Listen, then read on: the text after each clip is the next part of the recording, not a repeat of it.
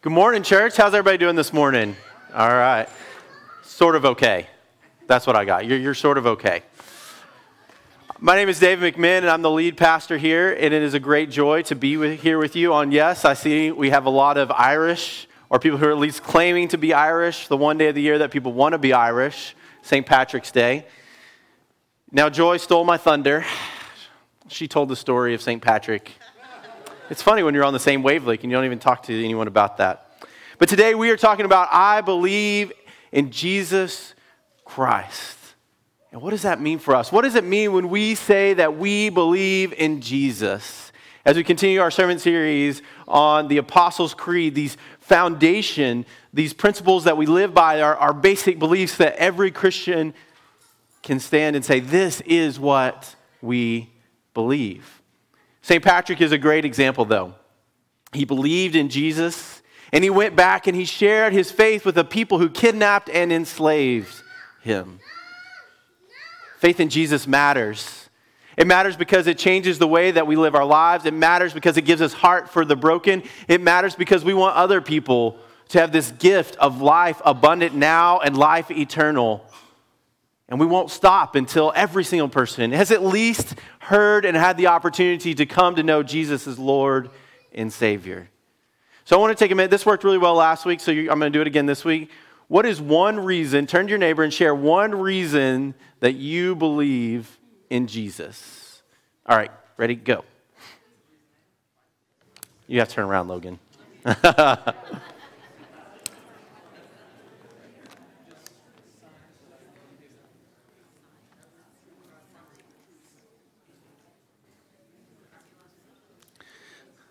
We're a little quieter today. We're a little nervous, maybe, to share why we believe in Jesus. Well, I hope that this today will give us that opportunity to kind of fill in those gaps and to say, this is why I believe in Jesus. And I can tell you, I believe in Jesus first because my parents took me to worship. So all you parents who have brought your kids to worship today, good job.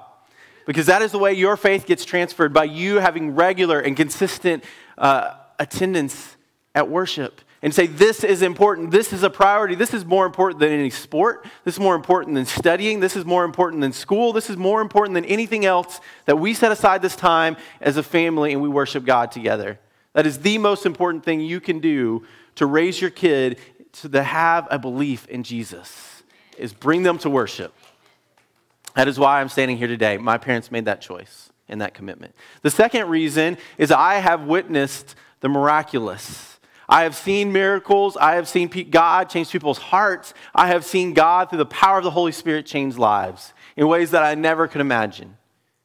And I believe in Jesus because the incredible words and teachings that we are given down through the Gospels. I just wanted to share something with y'all this morning from the Gospel of Matthew.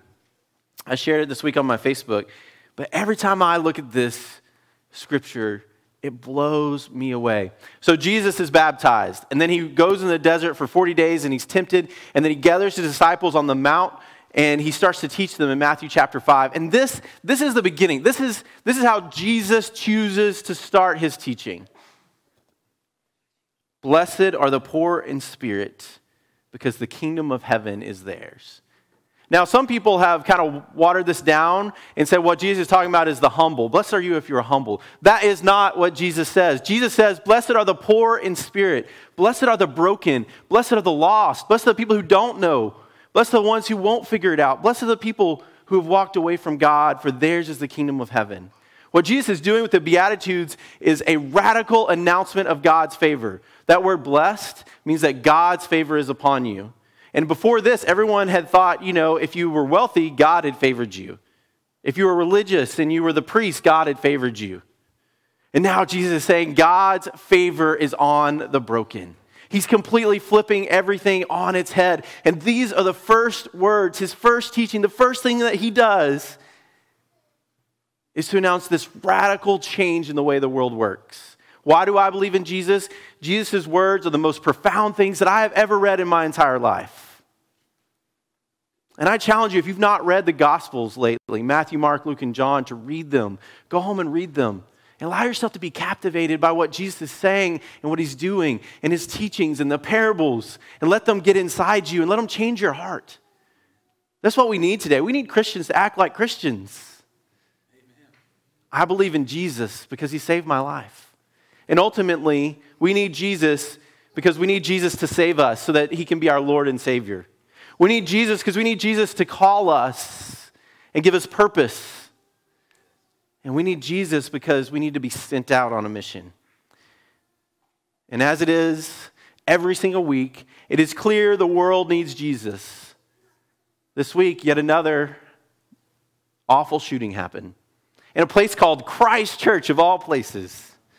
Just because some people think that the best way of being is to be white and that immigrants are bad and to be Muslim are bad, that so much so that they're going to go and kill people who look differently and believe differently than themselves. Why does the world need Jesus?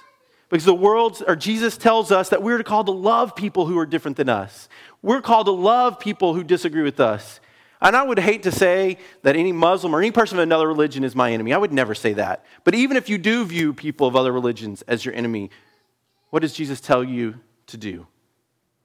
To love your enemy. That is what we're called to do. The world is desperate because it can be such a dark place. And what is so sad and so tragic is one of the things we're going to talk about is Jesus has already won the victory. He's already won the victory over sin and death. And so the evil in this world today is the evil that we allow, that we choose to allow as humans. So we say, I believe in Jesus Christ. Our scripture today comes from Colossians chapter 1, verses 15 through 20.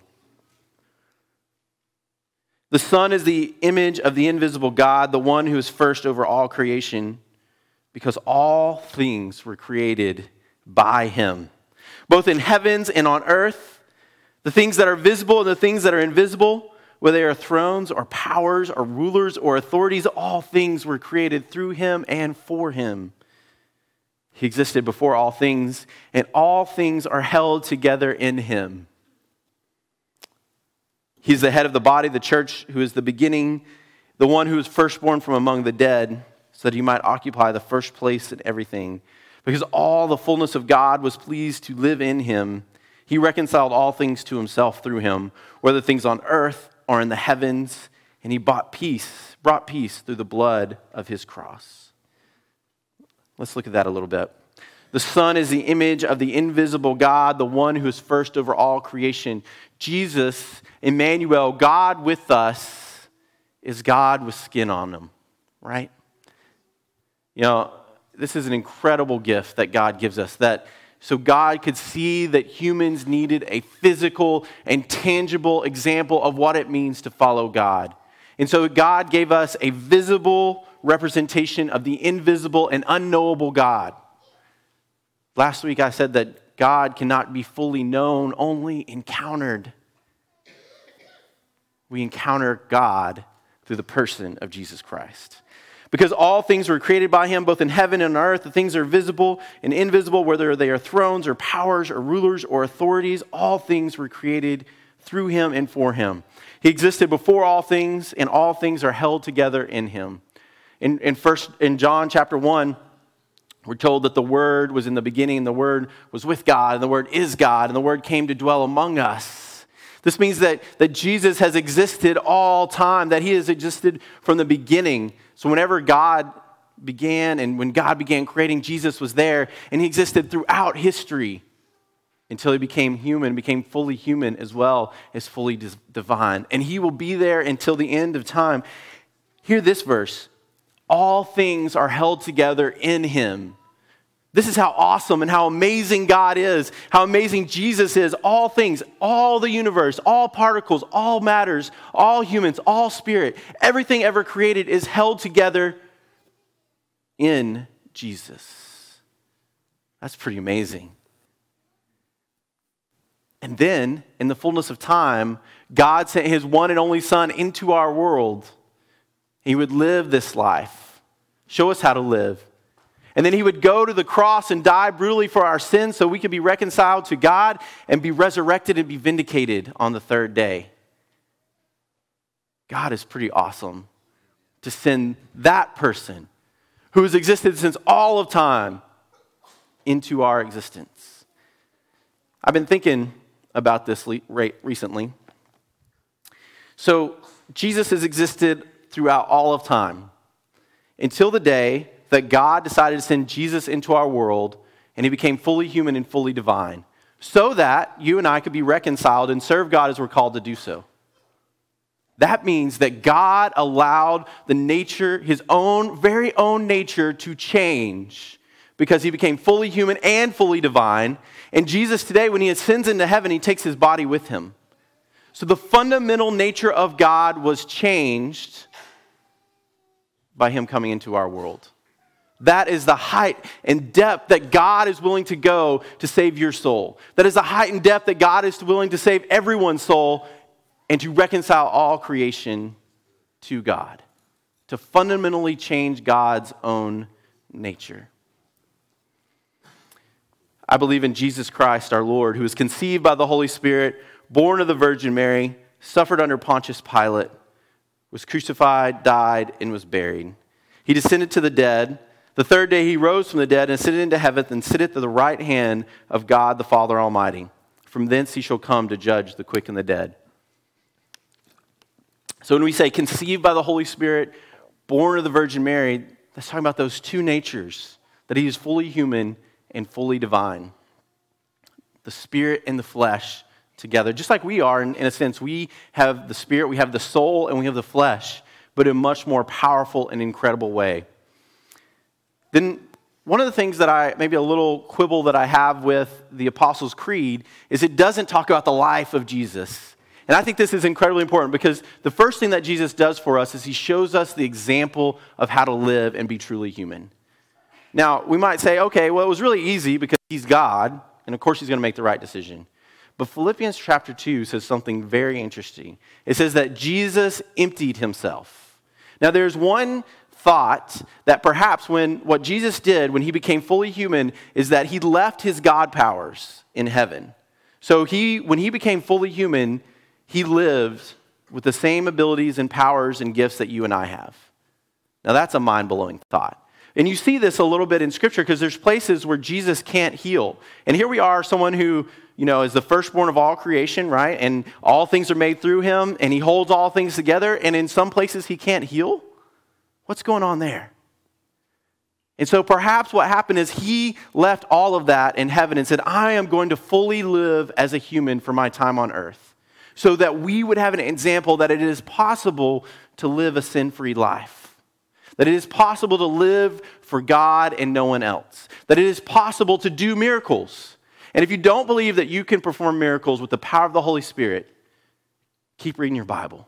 Because after Jesus leaves, actually before he leaves, he tells the disciples, you will do greater things than I will.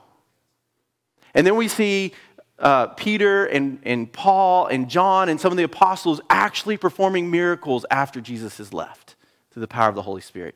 In fact, one time Paul preaches so long, a guy falls out the window and dies because he falls asleep. And so Paul has to run downstairs and resurrect him so that he can live. Which is a warning to preachers. Don't preach boring sermons or preach too long. You may kill somebody.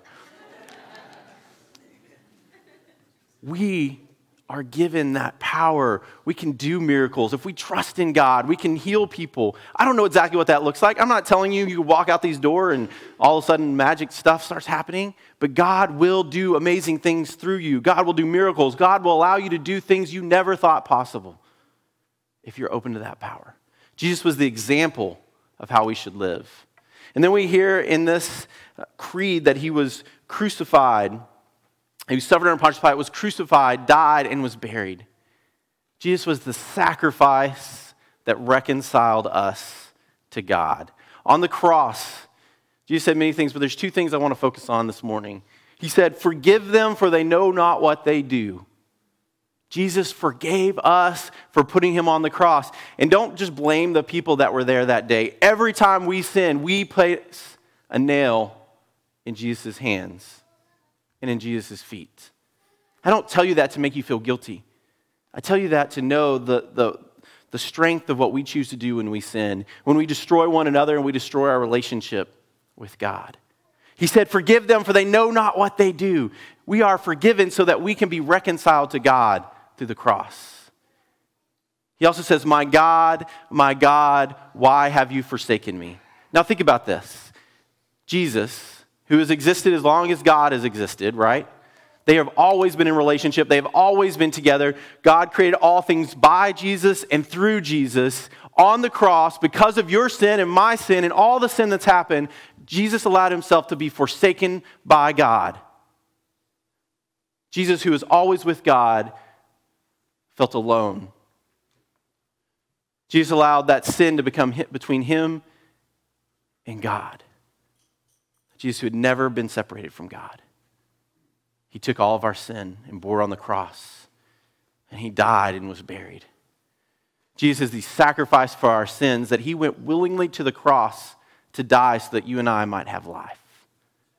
The third thing that Jesus does is he won the victory. What's interesting, in the United Methodist version, we don't say descended to the dead, but in the ecumenical version, or if you're Lutheran or other denominations, they say Jesus descended to the dead. Some versions even say he descended to hell. I think to the dead is a better translation. A few weeks ago, we talked about Sheol and the realm of the dead and all of that. But whatever happened, that Jesus defended, and he got in a battle with Satan. And he defeated Satan once and for all. In Genesis chapter 3, there's this interesting punishment of the serpent. It talks about how one born of a woman will strike the head of the snake, but the snake will bite the heel of that one at the same time. And this mortality, that one would take death on himself. This is a foreshadowing to what Jesus did. He destroyed the Satan. He destroyed the serpent. He defeated sin and death, but took death on himself at the same time. So Jesus gives us the example. Jesus sacrifices so we could be reconciled, and Jesus won the victory over sin and death and evil. But it wouldn't have mattered if it hadn't been for the third day. What happens on the third day? He is resurrected from the dead. He arose, right? We are an Easter people. The resurrection vindicated everything that was ever said, everything he ever did, that Jesus is the Son of God. We are an Easter people. So you might be wondering, why does this matter to me today? Well, we need Jesus. You need Jesus. I need Jesus. I need to be saved. In a sense, I am saved. My soul, Jesus says, I have given my life to Christ. But we need to constantly be saved from our sin. For some reason, we want to take those shackles and just put them back on. Jesus has broken the power, has broken our enslavement to sin and death. But some reason, we go back over here with sin and we start putting the chains back on. So we need to remember who Jesus is and who we are called to be. That he is our example. That he has already been the sacrifice for our sins. And he has won the victory. We need to be saved. The world needs Jesus. Because the people who have been reconciled to God are given the ministry of reconciliation. That's what 2 Corinthians chapter 5 tells us. God entrusts the ministry to us. That doesn't mean that God doesn't work, or that God only works to the church. God works outside the church. But God expects you to carry the ministry of reconciliation to where they are hurting and broken. So if you have a neighbor who's hurting, Jesus wants you to go to them. If you see someone on the street who is hurting, Jesus wants you to go to them. If you see someone who is lost and alone, Jesus wants you to go with them. We're given the ministry of reconciliation. Jesus makes all the difference. I have a piece of art from my daughter Amelia on my wall in my office. When I was writing this, I was thinking about this idea of Jesus and him coming into the world. That piece of art reminds me that Amelia loves me. It's a tangible, physical thing that I can look at every single day and know that Amelia loves me. That's what Jesus is. When Jesus came in this world, God gave us a tangible, touchable, knowable explanation that Jesus loves me. Karl Barth, when asked to sum up all of Christianity, he said, I'll say it in this one line. Jesus loves me. This I know, for the Bible tells me so. And then we, the church, are called to take that message to all the world. I want to pray in honor of St. Patrick. I want to pray over you this prayer. It's called St. Patrick's Breastplate. And it's a powerful prayer. This is only part of it, but it's a powerful prayer to remind us of who we are. Let us pray. Christ with me. Christ before me, Christ behind me, Christ in me. Christ beneath me, Christ above me, Christ on my right, Christ on my left. Christ when I lie down, Christ when I sit down. Christ when I arise, Christ in the heart of every man who thinks of me. Christ in the mouth of everyone who speaks of me. Christ in the eye, every eye that sees me. Christ in every ear that hears me. I arise today through a mighty strength, the invocation of the Trinity, the belief in the threeness, through the confession of oneness of the Creator of creation. In the name of the Father, and of the Son, and the Holy Spirit. Amen.